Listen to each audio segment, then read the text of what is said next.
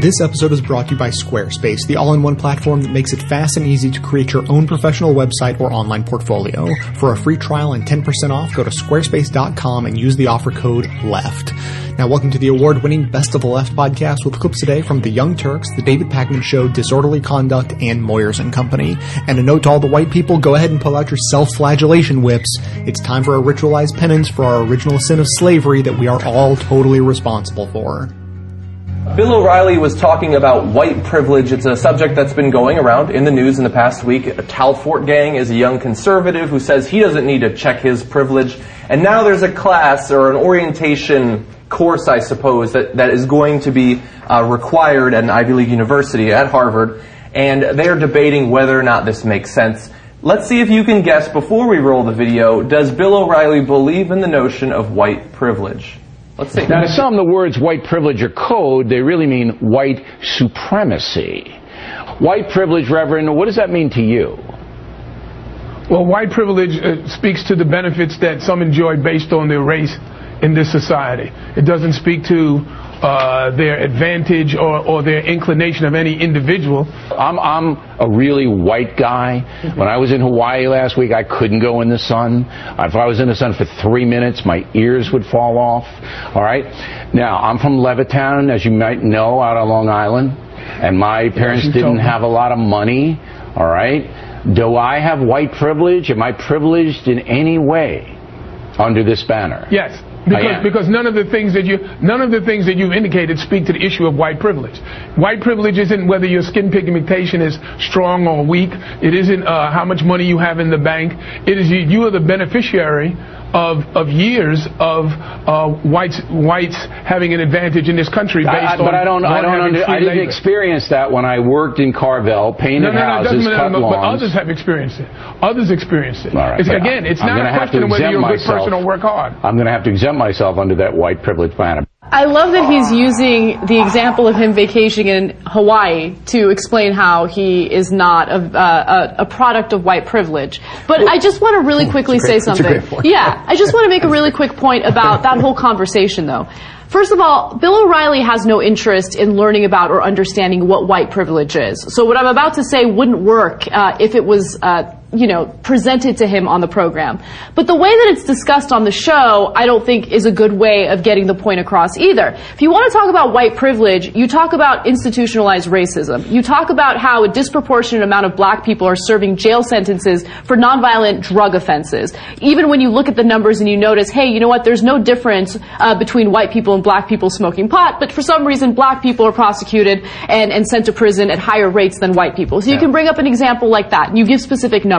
You can bring up the example of a 16-year-old kid driving drunk, crashing into 4 people at the side of the road and killing them, and then getting off with no prison sentence at all because he can say that affluenza is his defense. So you bring up cases like that. But by trying to explain it by saying, hey, you know what, your parents had a certain amount of money, whatever, it's not going to get through to people. You got to bring up specific statistics. But nonetheless, even if you do bring up those statistics on a show like Bill O'Reilly's, he has no interest in understanding what white privilege is. I like, thank you, Reverend Jacques de Graaf, who was because I like this is my impression of him during Bill O'Reilly's. Like, it would be funny. Like when I was out, I went out to the sun in Hawaii, and my ears were going to fall off. I went out there for 3 minutes, and I grew up in Levittown. And here's Jacques de Graaf. He wasn't playing ball. No, he was not like, I don't think he's going to. He wasn't like, yeah. And I think you make a great point, Anna. But I think it's also important that, like, if we're the phrase, later there's I don't know if are we going to play Stuart Varney? Yeah, we will. So Stuart Varney calls it divisive, and it can be divisive because, of course, it has the effect of making people who aren't racist bristle. Yeah. Because when they don't understand what it means. Because they don't understand what it means, and they think, "What? I didn't do anything wrong. I actually do have black friends, and I don't judge people based on race." Right. And I worked really hard to get to where I am, and I think that when you hear something like white privilege, people think that it discounts what they've achieved in life, and that's not necessarily the case. It's talking about a larger system, a larger problem in society. That's the point that Jacques de Graaf was eloquently trying to make. Yeah, and why he probably won't be back on the show. Right, probably won't be back on the show, but I like how I really love that he didn't play along with, because it's very tempting, even if you On disagree Hannity, with O'Reilly, even to be like, he's the host and he's this gregarious guy, and you want to be like, yeah, you were in Hawaii and you got sunburned, white person. And so I understand that whenever we talk about white privilege, the audience, I will say, on YouTube generally is not fond of the term. And so they probably will not listen to what I'm saying right now. But white privilege does not mean that you were rich, and it doesn't mean that your skin is resistant to the effects of the sun. All it means is, as you go through your day, you benefit in innumerable ways based on the color of your skin without having to do anything to get it. It has nothing to do with you being able to call up and get $1 million.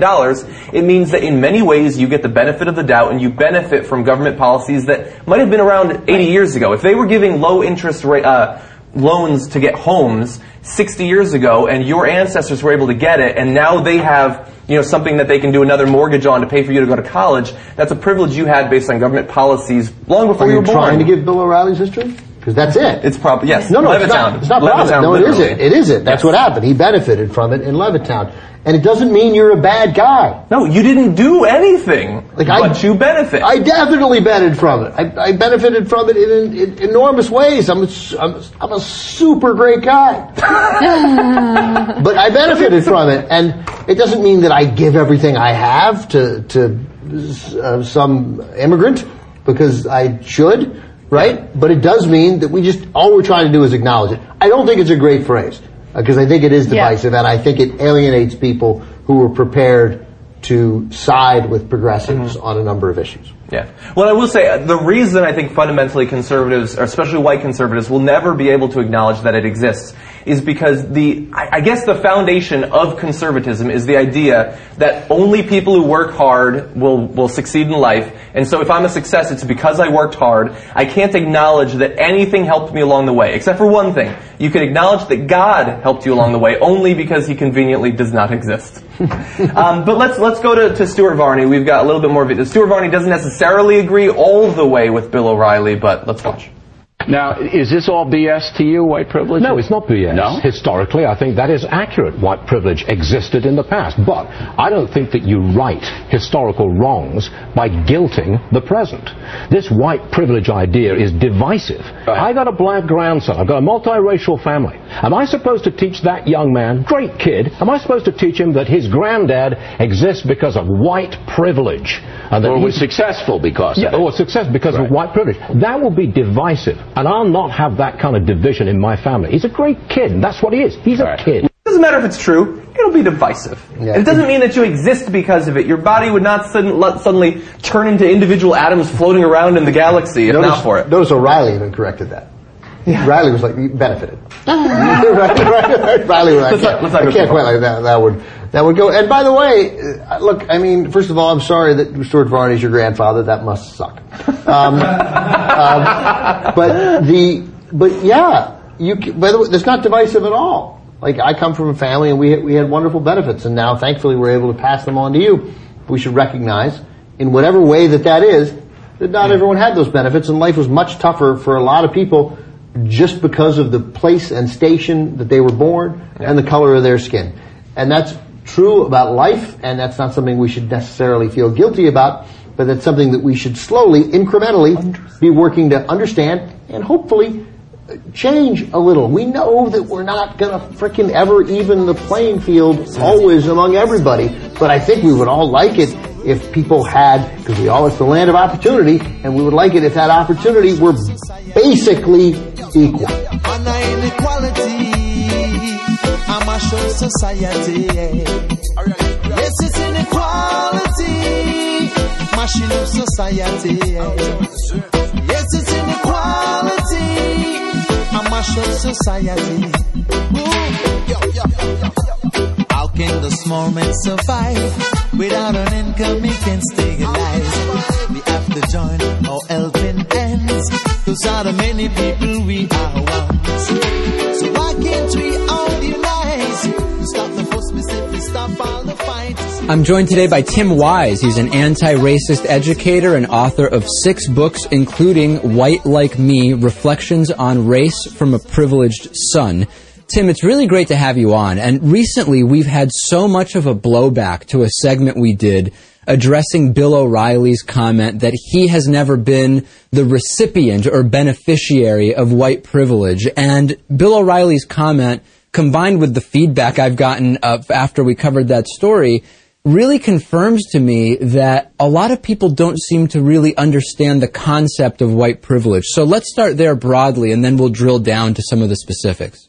Sure. Well, the first thing that's a little bit ironic about Bill O'Reilly specifically not acknowledging white privilege is that, for people who know a little bit about his background, he grew up in a decidedly middle-class community, but it was Levittown. It was Long Island.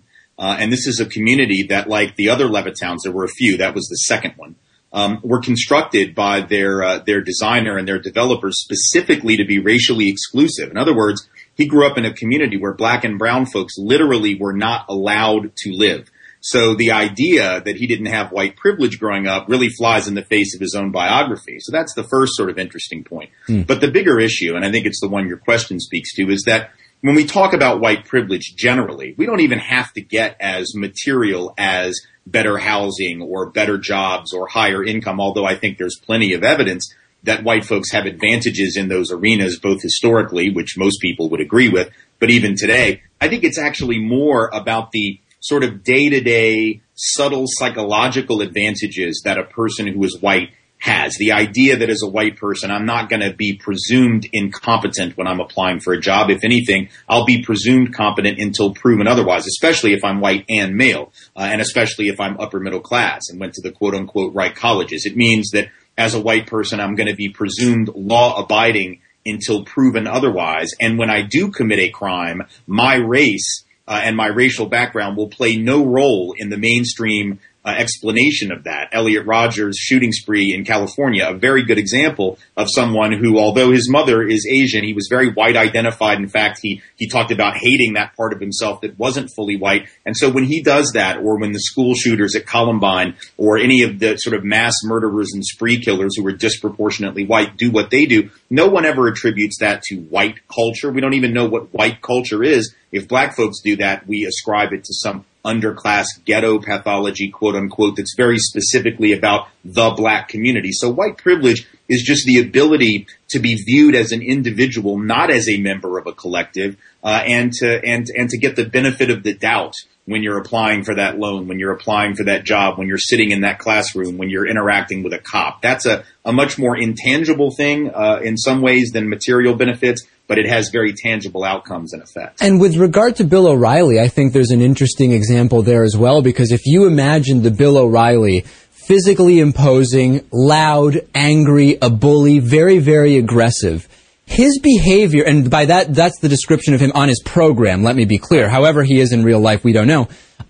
If he were black instead of white, those behavior traits would be analyzed through the lens of race. Now, that doesn't necessarily mean, it might mean that he wouldn't get the interviews he gets, or that he would get fired or wouldn't get fired. It doesn't really matter. It's not material. But because he is white, his personality traits are not in any way seen through the lens of race. And I think that even that's how we could apply it specifically to Bill O'Reilly.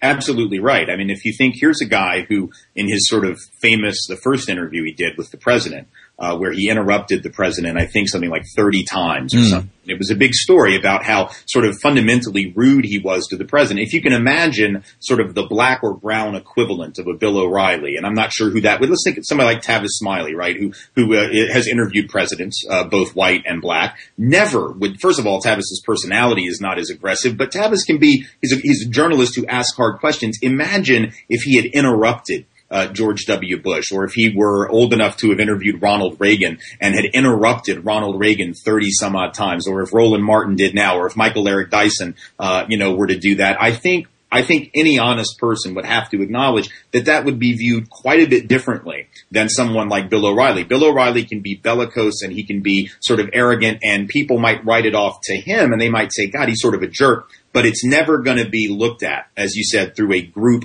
lens, and that's the difference. I want to talk now a little bit about what have been the pushbacks to the concept of white privilege that we've seen over recent years. One common theme I'm seeing in the reaction I get from the conservative side of my audience is that the concept of white privilege is one that is used to be racist against white people. And as absurd as it is at its face, I'm looking for effective ways to communicate with people who think that, right? Because there's no advantage to just arguing and yelling and screaming. How might we communicate with someone who maybe sincerely believes that the concept of white privilege is a construct to discriminate against people for being white, either as some kind of revenge or for whatever other reason? How do you rationalize a conversation with someone like that? Well, first of all, if we're going to look for evidence of racism, I think you have to break this down into component parts. If I'm looking for evidence of racism against black people, for instance, I look for data suggesting that there's something happening to black people that can perhaps be attributed to racism. So you're looking at, where does the evidence lead you? What is the evidence that whiteness or white privilege as a concept has actually led to, or is leading to, or even could lead to, the disempowerment of white people? How is noting a sociological truth that certain people, on balance and on average, have advantages in the labor market going to result in discrimination against them? Now, it may lead to greater equal opportunity efforts, which unfortunately, for a lot of white folks, they perceive that as discrimination. Well, that was going to be my example. If I said what you just said to me, to some of these folks, they would say, look at affirmative action. That's exactly how it's translated into an anti-white policy. Right, and yet the problem being that whites, for instance, are still more likely, according to all the research, to get into our first choice college quicker than black folks, quicker than Latino folks, so we don't actually lose our edge. And of course, here's the thing about white privilege. In schooling, white folks from kindergarten through 12th grade, senior year of high school, according to all the data, far more likely to be taught by the most experienced teachers, far less likely to attend crowded, resource-poor schools, far more likely to have access to honors and advanced placement classes. So we've actually had 13 years of, in effect, systemic affirmative action before we ever apply to college. And then all of a sudden we apply to college and we're having to compete with other people who maybe didn't have the resources in those first 12 to 13 years, and we think that's unfair. This is how white privilege works at a mental level, right? If I'm used to getting 100% of the stuff, or maybe 85% of the stuff, and now you tell me that I'm only going to get maybe 65 or 70%, to me that seems like the end of the world, but that's not the result of discrimination. That's the result of a fair competition. The only way that white folks could actually believe that was discriminatory is if they fundamentally think, and I'm afraid many do, that white folks, and particularly white men, are just that much smarter. We're somehow genetically or culturally superior, because unless that's the case, we're not supposed to have 85% of the stuff. If we had equity all this time, we wouldn't have had anywhere near 85% of the stuff. So in a way, white privilege has set us up to perceive even a fair competition as discriminatory, because we're used to all of it, and now we're only going to get our share of it. And I'm afraid that that's the way that, in some ways, privilege sets you up for a fall. It leads you to have unrealistic expectations of what fairness looks like. Let's assume we have that conversation and it goes well, and we've gotten past that hurdle. The next part, where I run up against what seem to be the consistent talking points for those who are very angry with the concept of white privilege, is that white privilege also includes the idea that white people need to either apologize for the white privilege that they supposedly have, or in any way modify their behavior or give things up. And I'll tell you, Tim, I've never spoken to anyone who talks about issues of white privilege in a logical and salient way, who says that the whole point of this discussion is that white people should be apologizing to everyone who's not white or getting stuff taken away. It seems to me like a straw man argument that's been put up there. The only thing that's being asked to be relinquished is the unfair edge. I mean, all we're asking people to give up is the ability to bank unearned advantage and presumptions of competence. We're not talking about taking someone's house. We certainly aren't talking about apologies.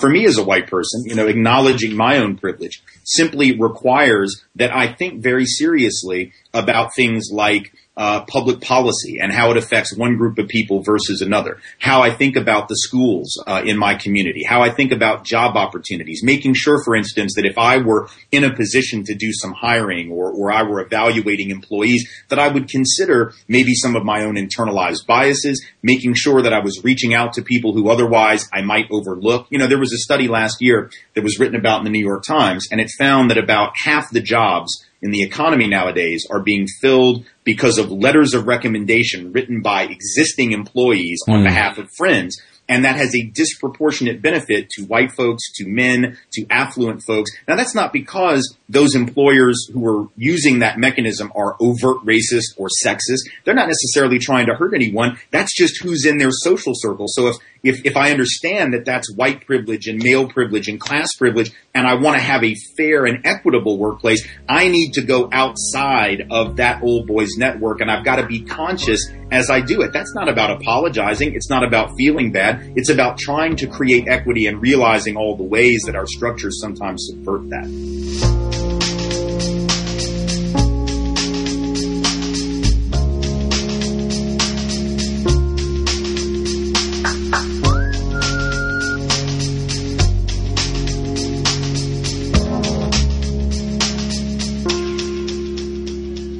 Now, I've been singing the praises of Squarespace on this show for almost a year now, but I just heard that this guy, Jonathan Mann, who does a song a day on YouTube, has taken that concept into the realm of literalism. It's the all-in-one platform, makes it fast and easy to create. You can start with 20 highly customizable templates to make your own professional website or online portfolio.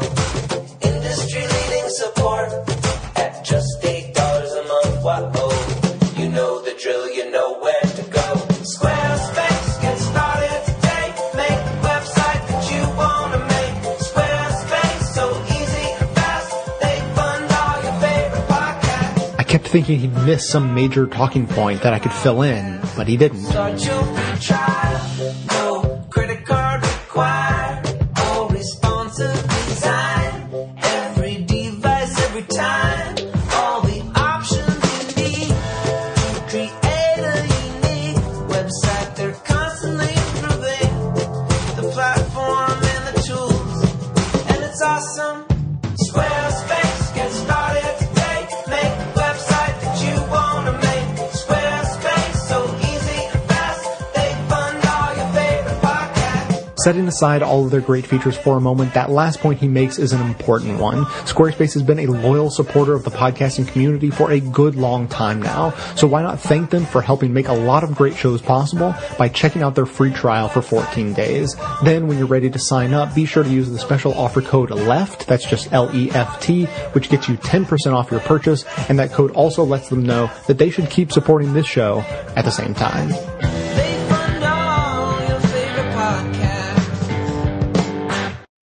Professor Darity, I remember in the 90s and the 2000s that there was lots of talk about reparations. It was, part of what we say the national discussion was. I remember when David Horowitz's article came out about reasons that reparations is racist, and I just remember that it was a topic on people's lips, and there was controversy around it, and then it seems to have totally fallen off and nobody's talking about it anymore. And I sort of wonder what you attribute that drop-off in interest to, and how you think we can revive talk of it, and whether you think it's worth reviving talk of it, and how we can approach it more strategically this time around.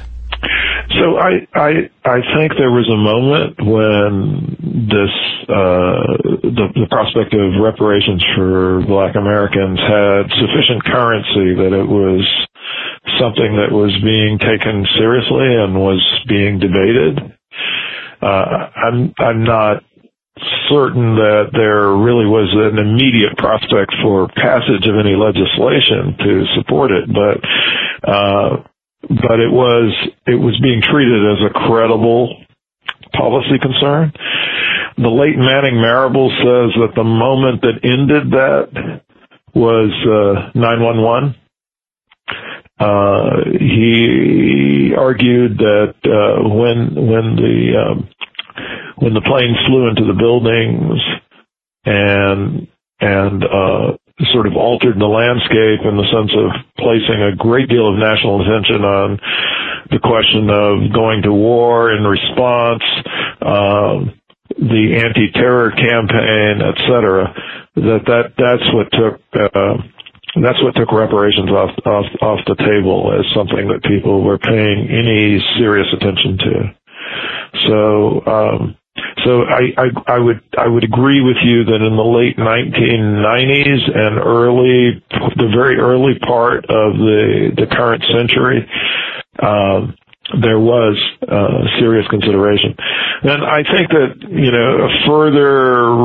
a further factor that took reparations even further off the screen was the election of Barack Obama, which was treated by many, many people as an act of American reparations in and of itself.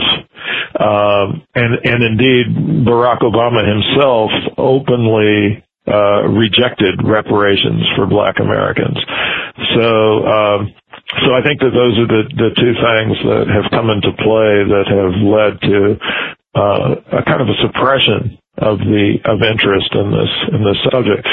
So interestingly enough, going against the grain, I'm actually working on a book on reparations for African Americans, and the subtitle a part of the title is the subtitle is reparations in post-racial America.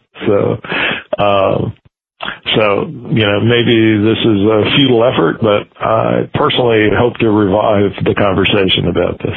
I also think it at minimum reintroduces the possibility of talking about policies that are not necessarily specific to Black Americans, that may have the kinds of positive effects that we associate with a reparations program. So it wouldn't be the same thing because, if we set up some sort of universal program that might involve, for example, guaranteeing employment to all American citizens, or a policy of providing endowments or trust funds to newly born infants, depending upon their family's wealth position. If we had those kinds of policies, which were universal policies, those would have, I think, a good effect on the position of Black Americans, but it still would not be quite the same as an act of redress or compensation for not only the history of slavery, but maybe more importantly, the history of Jim Crow in the United States and ongoing discrimination against Black folks.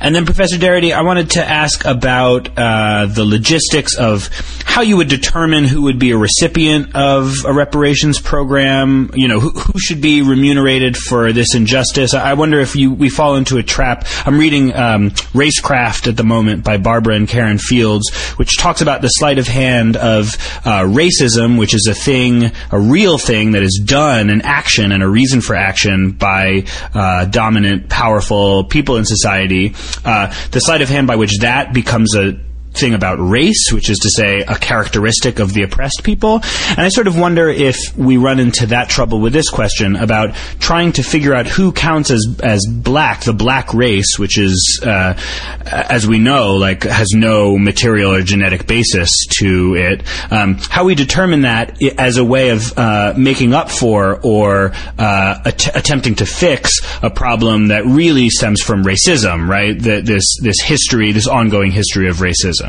So I don't think it's so complicated to identify who the beneficiaries are. Okay. My wife and I have been working on this project for a while, trying to think about what form a reparations program actually would take. And so we've reached the conclusion that there should be two criteria for eligibility for the receipt of reparations. The first is that an individual would have to demonstrate, and I think this is probably less difficult to do than people might imagine, that he or she is the descendant of someone who was enslaved in the United States.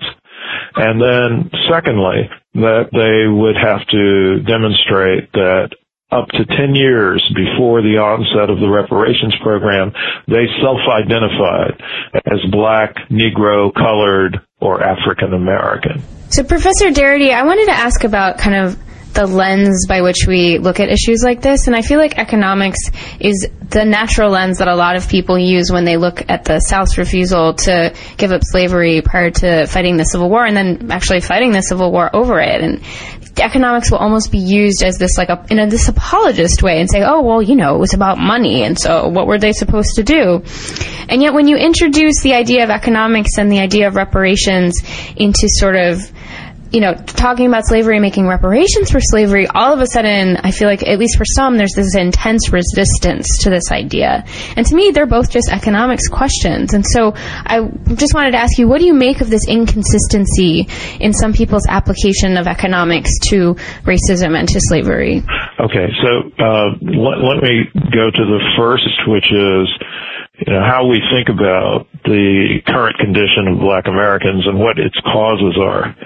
So there's a very popular narrative, and it's a narrative that's been embraced by the president, which essentially says that Black folks are where they are because of their own dysfunctional behaviors and practices. I reject that unequivocally. And let me give some counter examples that I think are consistent with a different narrative, which suggests that ongoing discrimination and inherited inequalities lie at the heart of what we're observing now. So, it's actually a very, very perverse fact that the unemployment rate for blacks who have some college education and who have completed high school is actually higher than the unemployment rate for whites who dropped out of high school. So to me, that's a very telling signal about the magnitude of discrimination in American employment opportunities. Another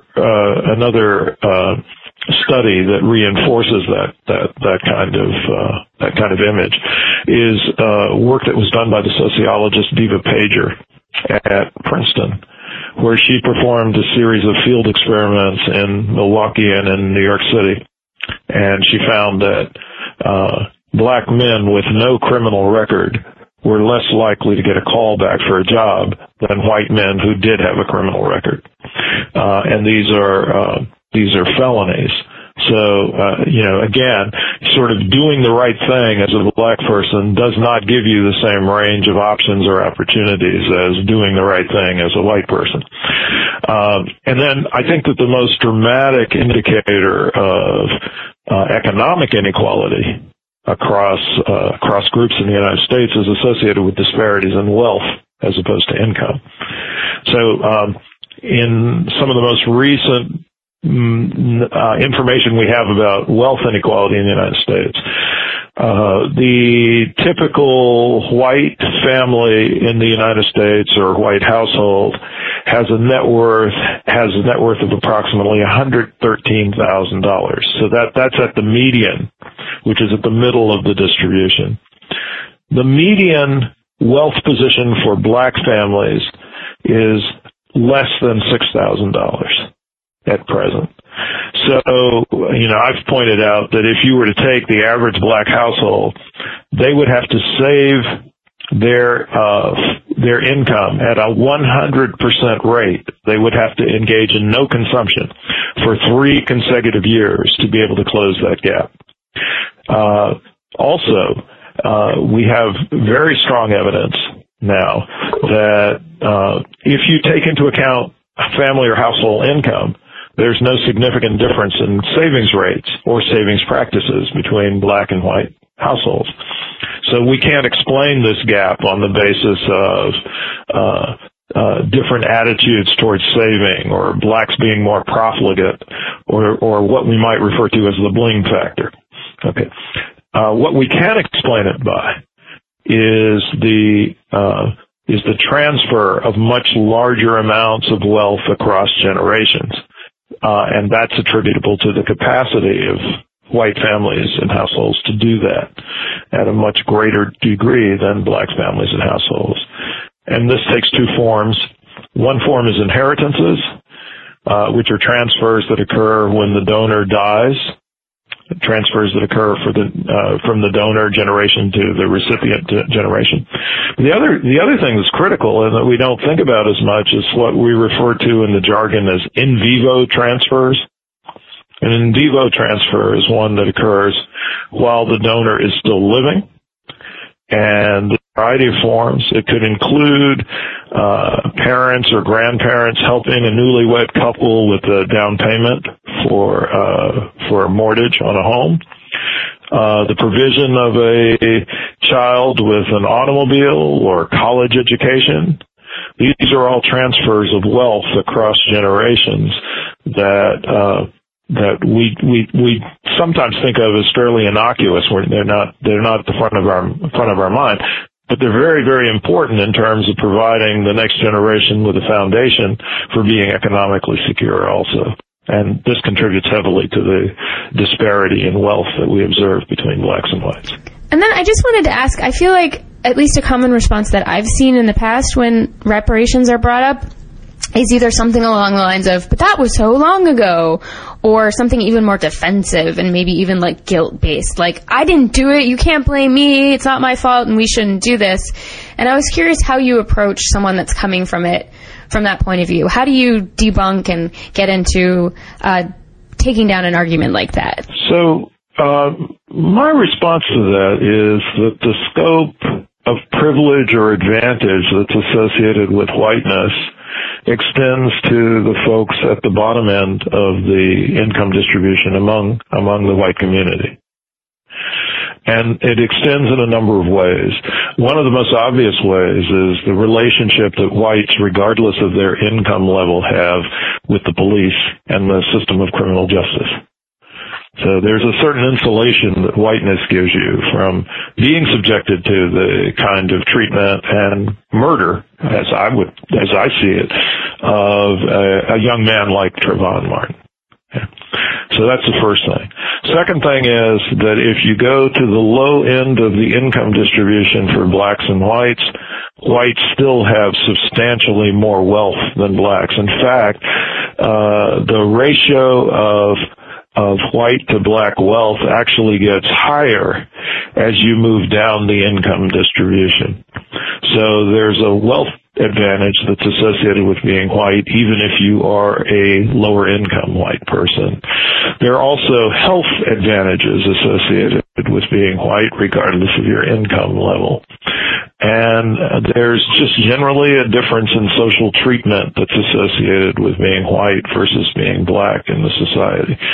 So my response is that even if an individual is white and poor, they still benefit from whiteness. And that's what requires or demands social compensation in the United States.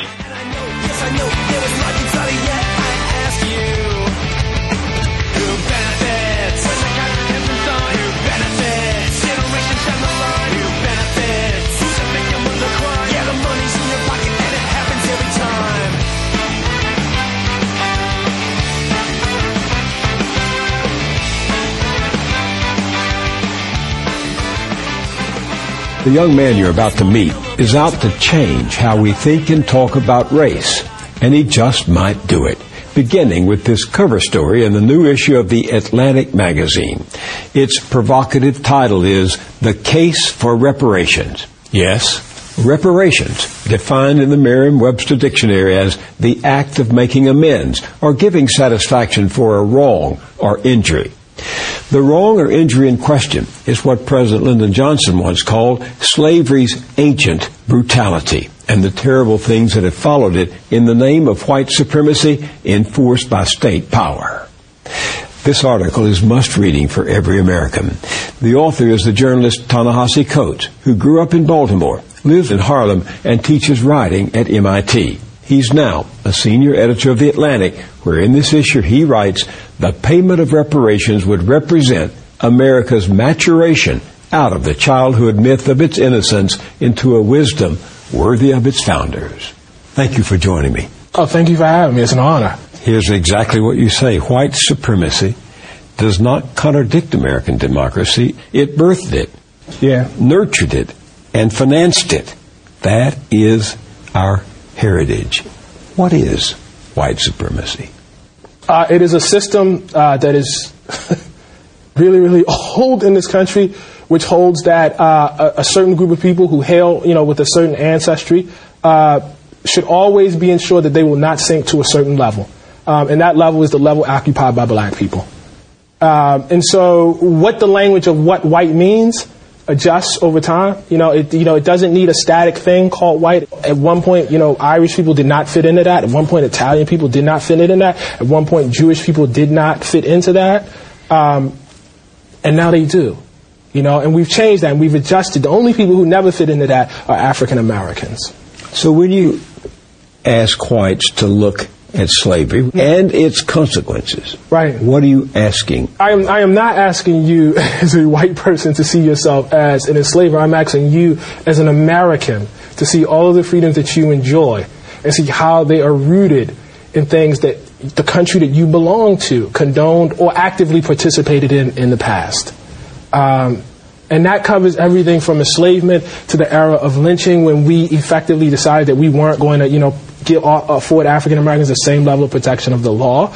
It applies to sharecropping, when we decided that we were going to, in whole swaths of the country, allow people to be effectively re-enslaved.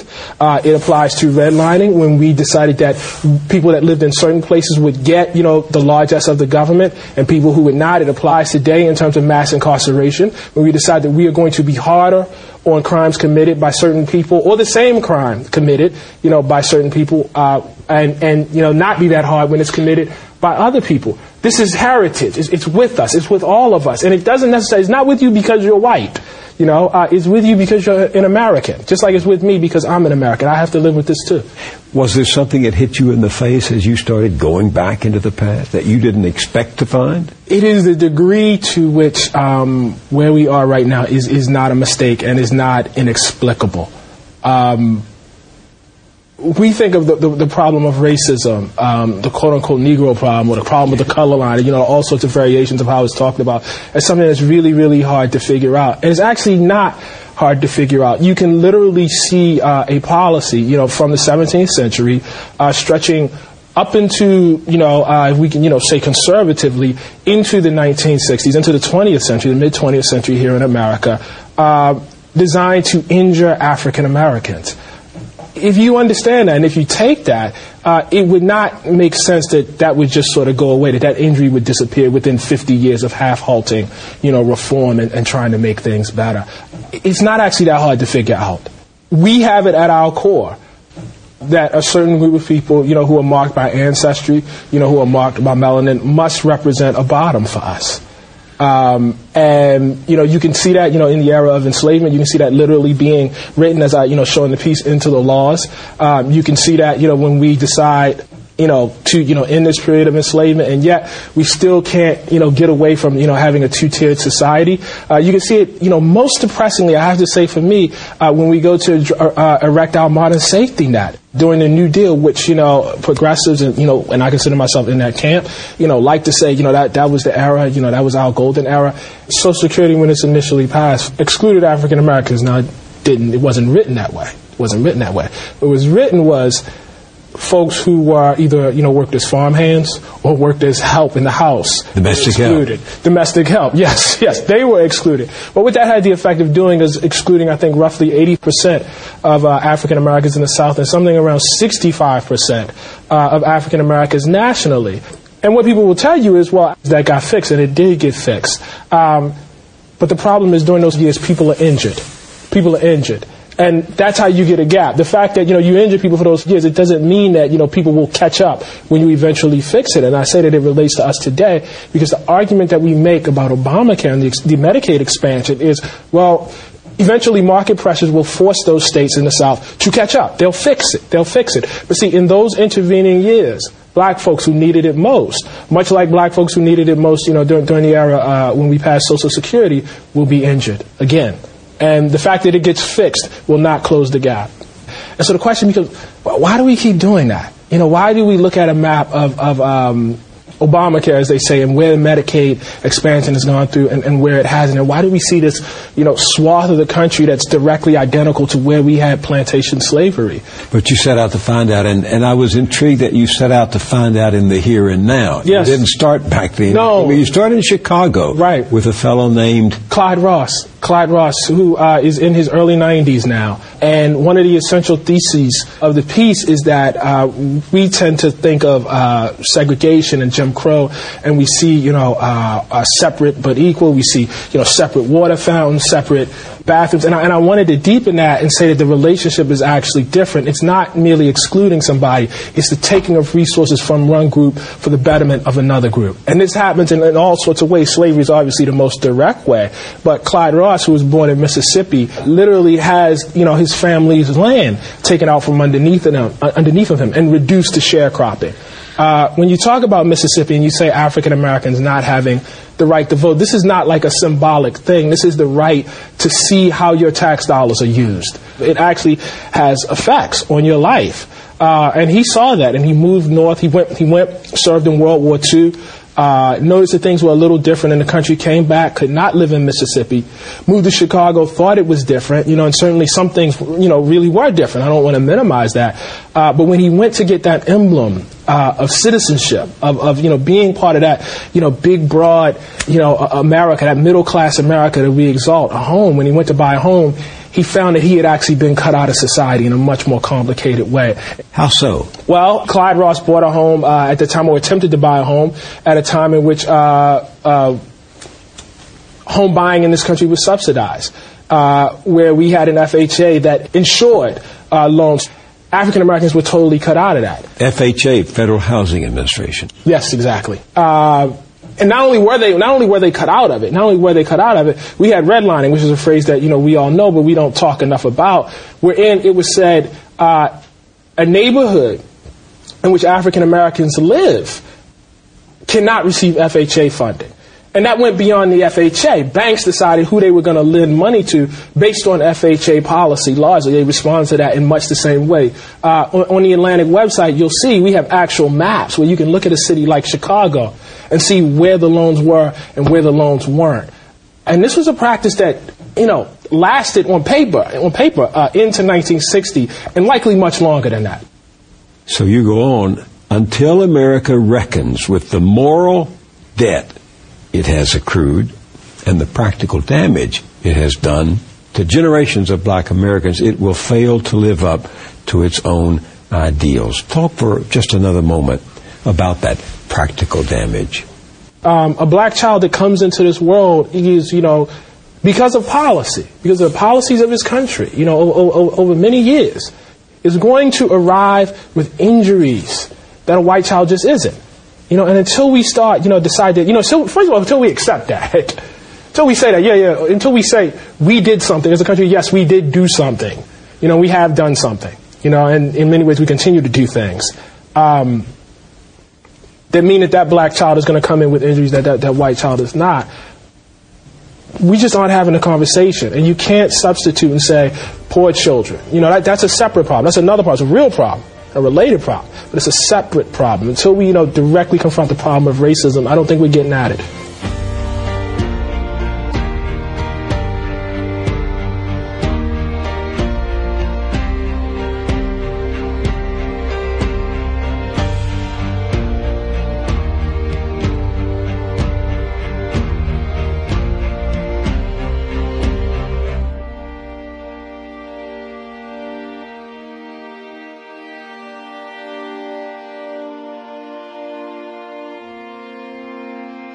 You've reached the activism portion of today's show. Now that you're informed and angry, here's what you can do about it. Today's activism, the Slavery Reparations Study.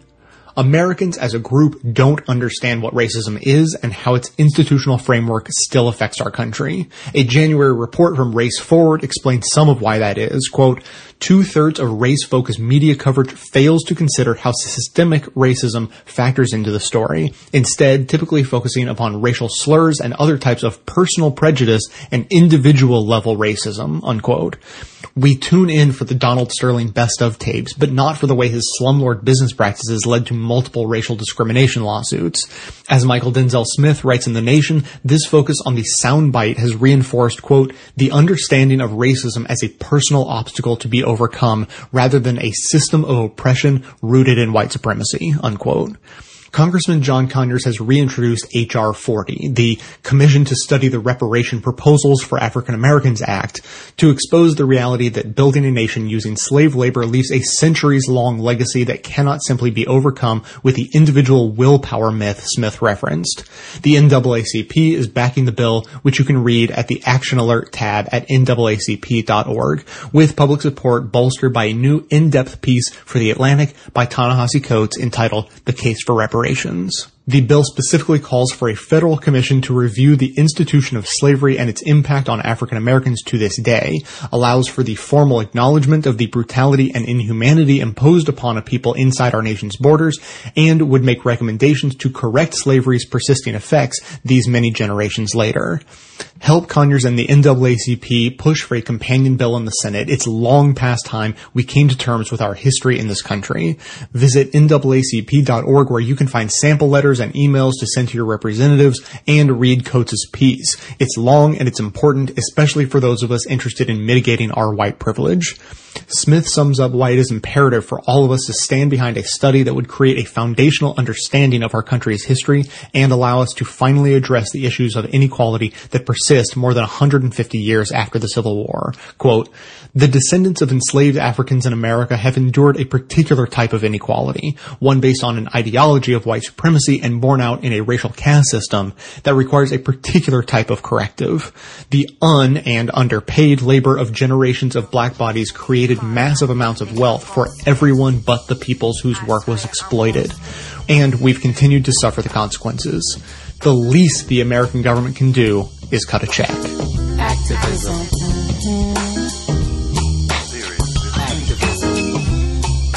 Come on out from in front of the television. Bust out of your self-imposed media prison. There's a whole big world out there, y'all. And some serious stuff is going down. Civil war, intolerance, AIDS, obliteration. The usual madness, but not enough frustration about what's troubling Earth's nations. The spotlight will not be your savior in these dark days, and it will not be your saving grace. Why not replace your dreams of gracing life's stage with action? Help us to understand this point in your piece. Quote, "To ignore the fact that one of the oldest republics in the world was erected on a foundation of white supremacy, to pretend that the problems of a dual society are the same as the problems of unregulated capitalism, is to cover the sin of national plunder with the sin of national lying. The lie ignores the fact that reducing American poverty and ending white supremacy are not the same." Right. Explain that. There are plenty of African Americans in this country, and I would say that this goes right up to the White House, who are not by any means poor, but are very much afflicted by white supremacy. This, came up for me very powerfully during at the height of the birther controversy about the president. With Donald Trump is, demanding that the president release his, long-form birth certificate, and then after that demanding that we see his transcripts.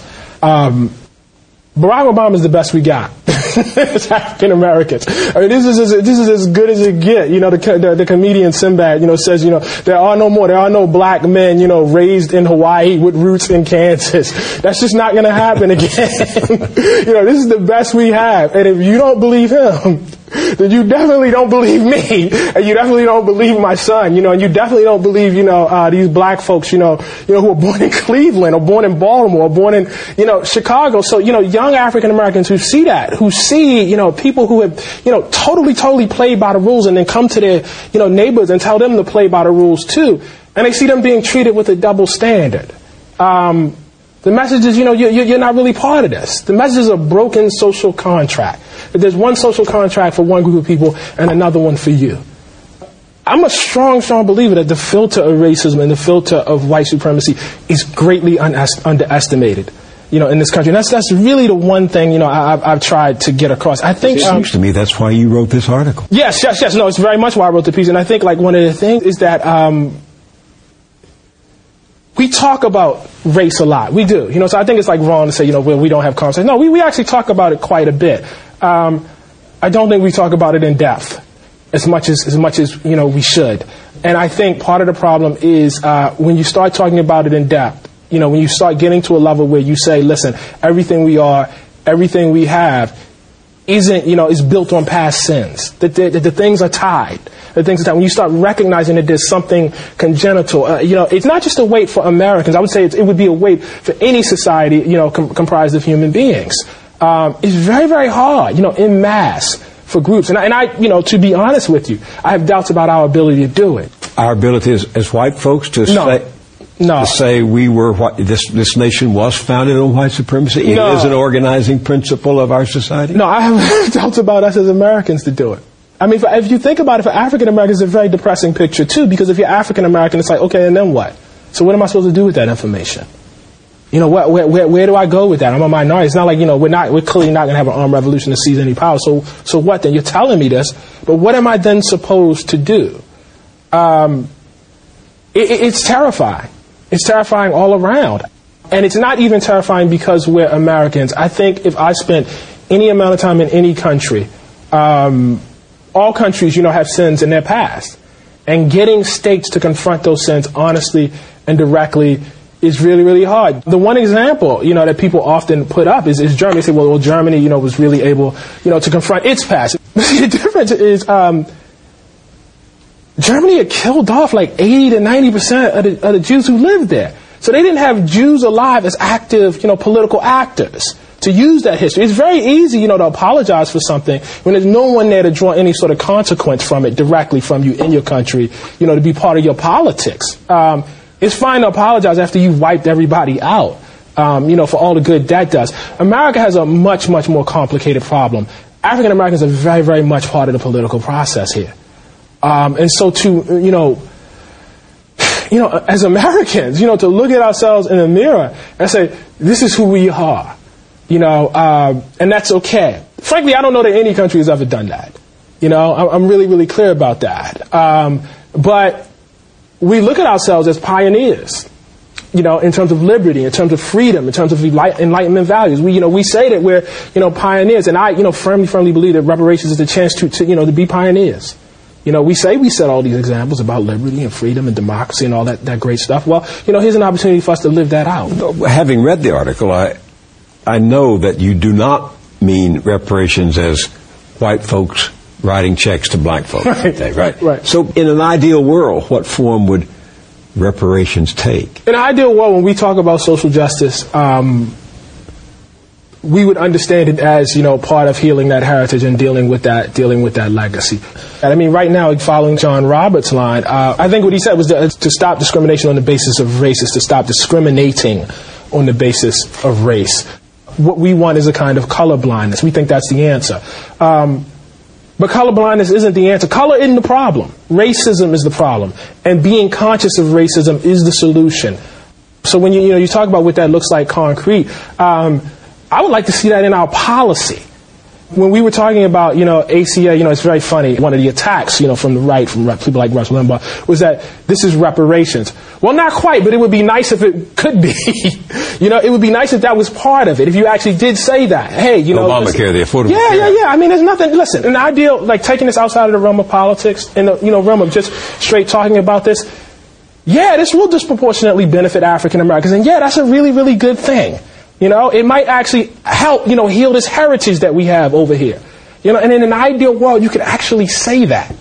In a world in which people are actively considering reparation and actively thinking about it and talking about it in a serious way, you could say that. And all the more to be said because it's many of the former Confederate states are where the metrics of life are the lowest for African Americans. Right. So you're saying that in a just world, that would be rectified. That would be rectified, and we would talk. We would talk very, very differently. We would not be afraid to talk about our heritage, and we would not be afraid to talk about racism, and we would be able to talk about white supremacy in our policy. We would not have to retreat to other language like quote unquote, race. Some critics who greatly admire your work and who acknowledge that indeed white supremacy has been a central organizing principle of American life find your pessimism, that's their term, at odds with the hard evidence. I mean, Jonathan Chait of New York Magazine looks at how, quote, the United States has progressed from chattel slavery to emancipation to the end of lynching to the end of legal segregation to electing an African-American president, and sees that there are real signs of racial maturing. Yes. Well, that's the kind of progress that you highlight and you brag about if you're not on the other end of it. If you're Martin Luther King, it's 1965, and you're, making that, long march through Alabama, certainly you can look around and say, wow, at one point in Alabama, my ancestors 100 years ago were enslaved right here, or, in this region, and isn't it something that, we've progressed to a level that I'm not enslaved? Well, that's progress. I mean, yes, that is progress. Jonathan Chait is very, very much right. Also, if somebody, every day comes home, and beats you with a tire iron, and then, decides to stop beating you, that would be progress. But it doesn't change the fact that you are laying, down on the ground bleeding. This is a fact, So, yeah, it's progress. It's progress, but what does that then mean? Does that mean that everything's over? Does that mean, it's okay? Does that mean there are all sorts of, progresses, that aren't necessarily, celebrated. You say, well, I'm relieved. I greet that species of progress with relief. I am relieved that all those things happened, but I'm not, going to dance and celebrate and, that's not to be congratulated. I'm relieved, I think that's, how most African Americans would greet that.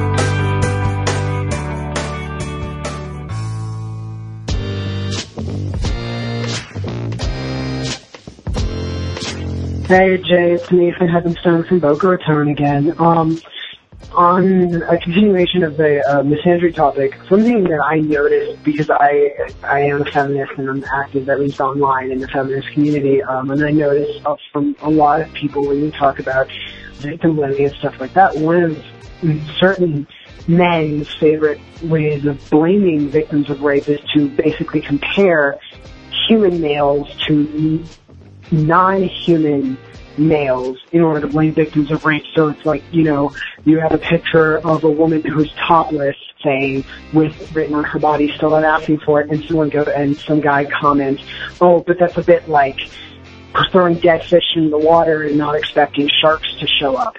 It's like, yeah, but men are not sharks. And now misandry may not be the best word for it, but I think someone said it best on my Twitter feed once. No one expresses misandry more than men's rights activists, and generally just misogynists. So that's what I have to say. Thanks, and keep up the good work. Hi Jay, this is Peter out in Chicago. I actually expected someone else to call in about this, but no one did, so I guess I decided to be the one to do it.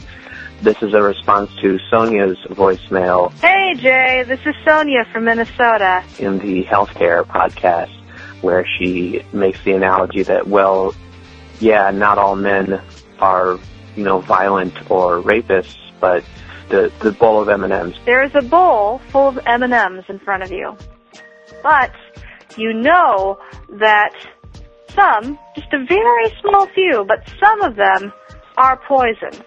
So, you refuse to have any. Well, what's wrong with you?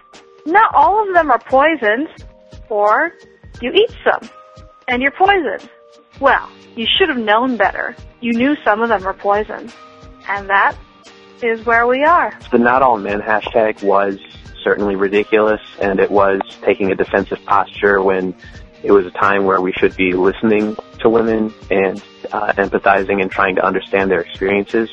But that analogy is disgusting, and I think as a man, it's insulting. And how is that any different from making the analogy that, oh, well, you know what, some M&Ms are poison, so, I stay away from black men because I know not all black men are violent, but enough of them are that I just don't engage, or any minority, or any group. So, I don't know, someone needs to explain to me how that wasn't sexist. I actually think she should be ashamed of herself for making that analogy, and I'm surprised that as a man, you put it on the show. That's all I have to say. Thanks.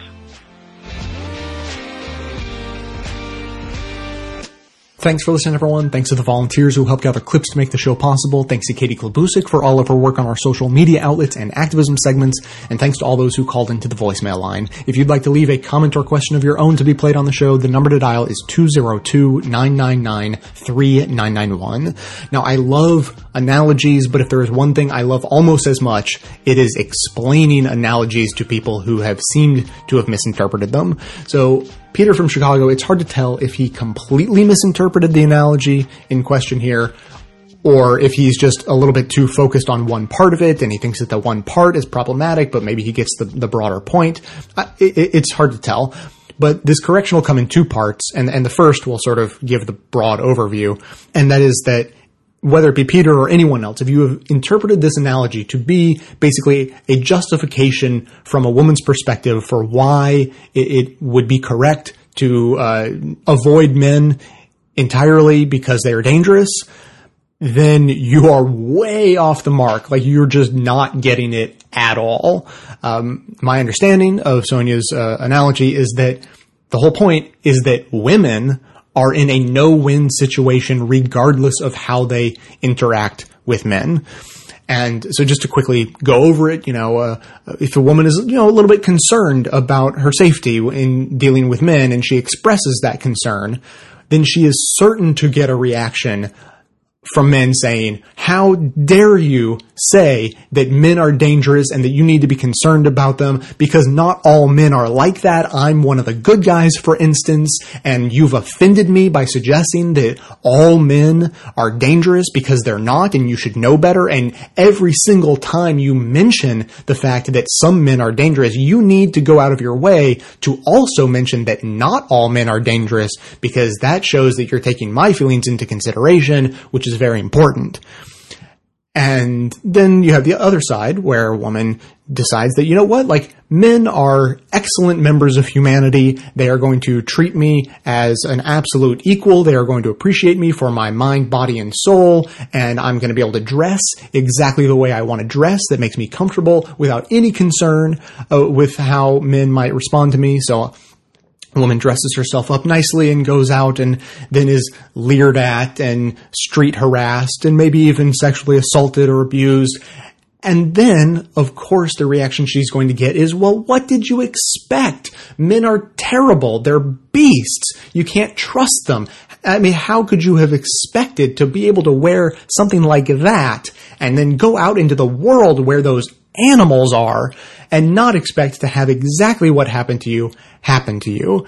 You give a steak to a lion, you expect him to react, right? Well, look at that blouse you've got on. It's the same damn thing. Now, not me, of course. I mean, I'm one of the good ones. I would never do something like that. But man, most men are, or at least some of them, are just the worst. I mean, me, I'm great. I would treat you like a princess. If you were with me, then I would put you on a pedestal and I would worship you, and you could come home with me and live in my attic where you would be safe from the outside world and all of those terrible men. And I mean, you wouldn't be able to leave because then you wouldn't be safe anymore. But if you could stay in the attic where I could keep you safe, and we'd put up some nice yellow wallpaper to make it sunny and bright so you'd feel good, and I would take care of you for the rest of your days and you would live happily ever after. Doesn't that sound great?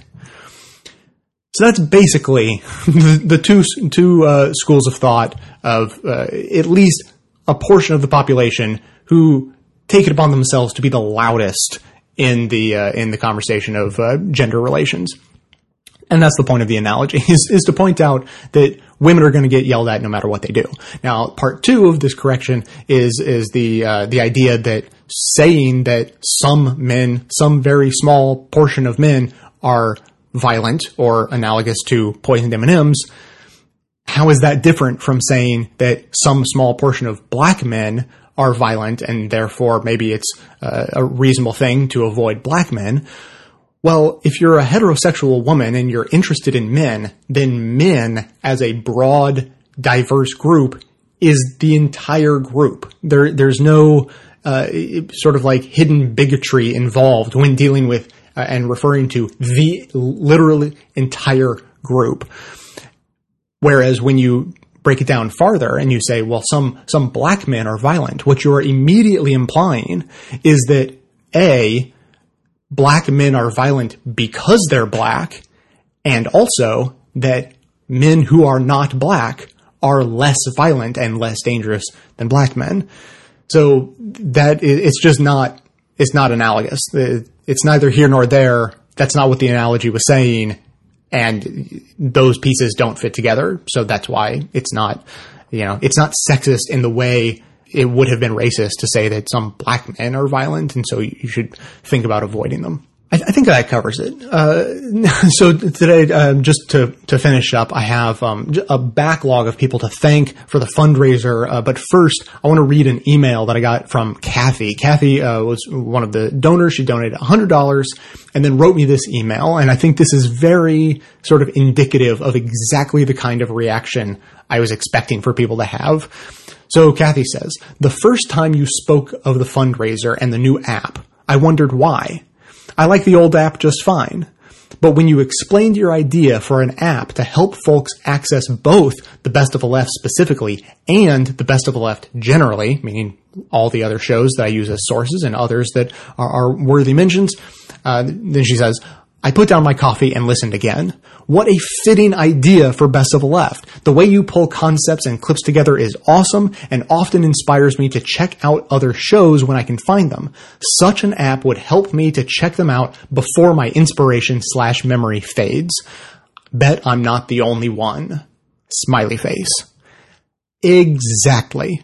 To catch everyone up, if you missed it, the idea is to build a new mobile application branded Best of the Left, but meant to support the entire progressive media community. It would be a free app available to anyone with a smartphone who could, quickly download it and have access not just to this show, but to quickly gain access to all kinds of progressive media shows, mostly the ones featured in Best of the Left itself. But you can kind of let your imagination run wild. You can imagine how a single portal for a person maybe not familiar with podcasting, maybe not familiar with progressive media, could access this one place so that, you as a person who already knows about this stuff could say like, "Oh, you'd like this, download this one app and just explore around a little bit and find what you like." You don't have to go to, 24 different podcasts and download them all separately and see which ones you like. They're all in the app. You can just try them one by one right there. It's easy. So that's the plan. And, we've had good reaction so far. We have raised $5,000, a little bit more than $5,000 of our $15,000 goal. So just a little bit more than 1/3 of the way to the goal. And what I realized was, because the donations have been coming in anywhere from, $10, $25, $100, more than $100, $200, $250. But, it averages sort of around $100 a person. And then I realized we only need 100 more people to donate $100, and we're at the goal. That sounds so doable, it's ridiculous. Because, maybe I'm biased, but I think this is a really good idea. So if 100 people could donate $100 to get an app like this built, I don't see any downside. So, to that end, I have lots of people to thank who have already donated. Mary Sue from Austin, Texas, Lauren from Belmont, Massachusetts, Corinne from Seattle, Washington, Glenn from Sydney, Australia, Jake from Seattle, Washington, Ellen from Columbus, Ohio, Ted from currently living in New Zealand, David from Gaithersburg, Maryland, Asha from Chicago, Illinois, Austin from Ackworth, Georgia, Jeff from Sacramento, California, Mitch from Langley, British Columbia, Canada, Laura from Lima, Ohio, Carl from Vernon Hills, Illinois, Andrew from Ockham, California, Kathy Knight from Ambler, Pennsylvania, Jerry from Sandy, Utah, Brian from Alexandria, Virginia, Brian from Madison, Wisconsin, Angela from Kingsley, I don't have the state. I wonder where that is. Sorry, Angela. Brian from Babylon, New York. Marianne from Philadelphia. Wayne from Sherman Oaks, California. Sarah from Hamburg, Germany. Excellent. I love those foreigners. I think they're mostly expats living abroad. David from Farmington Hills, Michigan. Taylor from Los Angeles, California, personal friend of mine. Matthew from Pittsburgh, North Carolina. David from Whitesville, North Carolina. Ryan from Lee's Summit, Montana. Vince and Elise from Wilmington, Delaware. Michael from Tucson, Arizona. Mark from Prairie Village, Kansas. Kryn from New York, New York. And David from Olympia, Washington, otherwise known as Dave from Olympia, Washington. So huge thanks to everyone who has donated. We are seriously making progress. We're a third of the way there, and about half the month is over. It's 100 people donated an average of $100. This is so doable. I can taste it. Head over to bestoftheleft.com, click on the big banner for the fundraiser. There's all sorts of perks and prizes, t-shirts and sweatshirts and all sorts of fun stuff. So if you're interested, check it out. That's going to be it for today. Thanks to everyone for listening. Thanks to those who support the show, obviously through the fundraiser at the moment. Of course, everyone can support the show just by telling everyone you know about it, leaving glowing reviews on iTunes and Stitcher, and by donating your accounts at donateyouraccount.com/bestoftheleft. Stay tuned into the show by joining up with us on Facebook and Twitter, and for details on the show itself, including links to all of the sources and music used in this and every episode, all that information can always be found in the show notes on the blog. So coming to you from inside the Beltway, yet outside the conventional wisdom of Washington, D.C., my name is Jay, and this has been the Best of the Left podcast, coming to you every third day, thanks entirely to the members and donors to the show from bestoftheleft.com. And it's a crying shame how we get so trained. We can't see past all the sad stories and wonder what we're missing. We can't see past all the sad stories and forget how to listen. We can't see past